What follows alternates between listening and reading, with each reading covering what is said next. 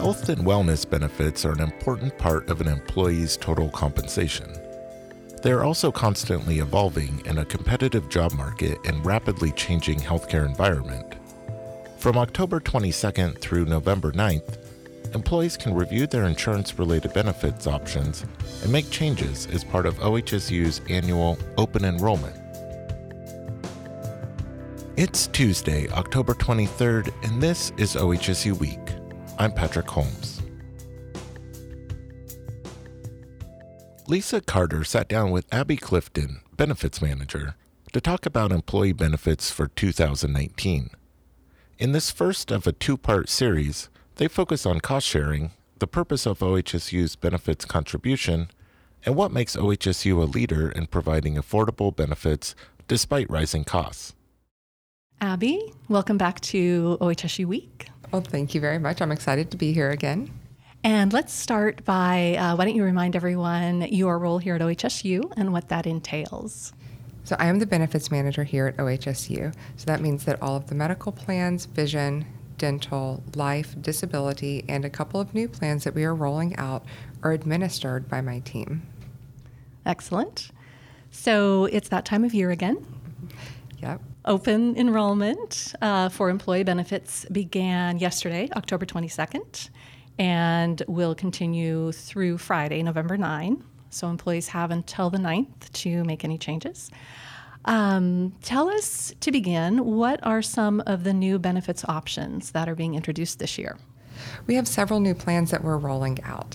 So the first one is the high deductible with HSA. So this is a brand new medical plan that does operate a little bit differently than the OHSU PPO and the regional medical home. And with that, we are going to be offering a health savings account. So it's a brand new spending account that gets paired with the high deductible. We're also going to add in a limited purpose flexible spending account, which is another very different functioning plan than what you're used to with your flexible spending account. There's going to be hospital indemnity and critical illness. We also have several new vendors that we're going to be partnering with. First of all, we have the OHSU PBM, which is going to be processing all of the pharmacy claims starting on January 1st of 2019. This means that everybody is going to be getting a brand new medical card, so look out for that in December. Please make sure that your address is updated in Oracle so that you can get all the information that you need. When you go to get your first prescription of 2019, please make sure that you present your brand new card. We're also going to be partnering with Discovery Benefits for our flexible spending accounts and our health savings accounts. This is different than our current vendor, and I think that everybody is going to enjoy the change and some of the extras that come along with Discovery Benefits. We also have a brand new partnership with MetLife, and they're the ones who are going to be offering hospital indemnity and critical illness. Excellent. Well, that is quite a menu. I want to talk about those new benefits in more detail later, but first let me ask you about one of the significant changes this year. OHSU has traditionally covered 100% of the cost of employee-only coverage for certain plan selections. This year, unclassified employees will be sharing in the cost of that coverage. Why is that changing this year? So we consider the core or default coverage to be the OHSU PPO, Delta Dental, and Core Vision. We've been covering 100% of the cost for the employee-only level of these core benefits for full-time employees. However, when we look at the current market for talent, few employers are paying the full cost of the premium for employee-only coverage. As healthcare costs continue to rise, OHSU must annually evaluate how are we going to share these increases between OHSU and the employees. And this year, we did choose to add a 5% cost sharing for employee-only core coverage for unclassified employees. Continuing to subsidize this coverage at 100% would have meant increased costs elsewhere, which would have affected more employees. So you mentioned the increased costs and needing to look at how those could be cost shared among employees. So why not spread those increases more evenly across all levels of coverage? So OHSU is spreading the increase evenly across all levels of coverage. The rates for the family tiers of the plan are determined based on the utilization within each tier.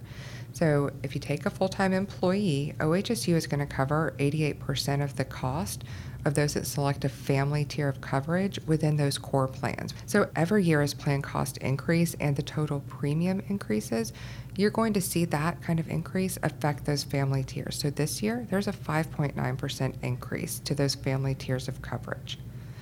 The 5% cost sharing that unclassified employees who select the employee-only coverage are seeing is not a 5% increase into the total premium. This is employees are now paying for 5% of that cost. OHSU is still covering 95% of that. Just like with the family tier of coverage, OHSU is paying for 88% of the cost as somebody that selects a family tier of those core benefits. So when we look at premium costs, there's sort of two components. There's the full premium that is charged, and then there's the OHSU benefit dollars or OHSU's contribution to benefits. The question has come up, why is OHSU's contribution of benefits dollars so much higher for employees who cover their families? Can you speak to that? So this is simply how insurance works. The OHSU offers competitive benefits for employee-only and for family coverage in order to compete and to retain talent. The benefit dollars are intended to pay for the plan. So the benefit that we're offering is really health insurance coverage for an employee and their family. It's not dollars equivalent to the value of that. Yeah, and I think that's an important point. I know when you look at the table of benefits contribution, an employee only or an employee who's covering just themselves, that amount is, just over $600. If you look at the family coverage, the amount is nearly $1,600. But what you're saying is it's not as though that's extra cash in your paycheck. That's the amount that is offsetting the cost of the premium, which is proportionately higher for families than it is for employee-only coverage. That is correct. And related to those benefits dollars, there is also an amount given to employees who opt out of benefits, a very small benefits contribution. What is this for if they're not purchasing benefits? Not all employers offer an opt-out bonus, but for those who do, kind of like OHSU, then the opt-out contribution is seen as a payment to assist in covering the cost of benefits that the employee should be receiving elsewhere. Because remember, if you're going to opt out of our coverage, you are certifying that you have coverage through another source. So, and the opt-out bonus can also be used to help pay for dental insurance, vision insurance, or disability, life insurance, or any of the supplemental plans that we offer. So the large amount of benefits contribution to employees who do not opt out, it sounds like, is really intended to cover the bulk of the medical coverage premium. Yes, that is correct. If employees are opting out of benefits, then doesn't that save the plan money? That is very hard to say. So you could have an employee who is paying into the plan but then has no claims experience throughout the year. On the other hand, you could have an employee that has millions of dollars of health expenses throughout the year.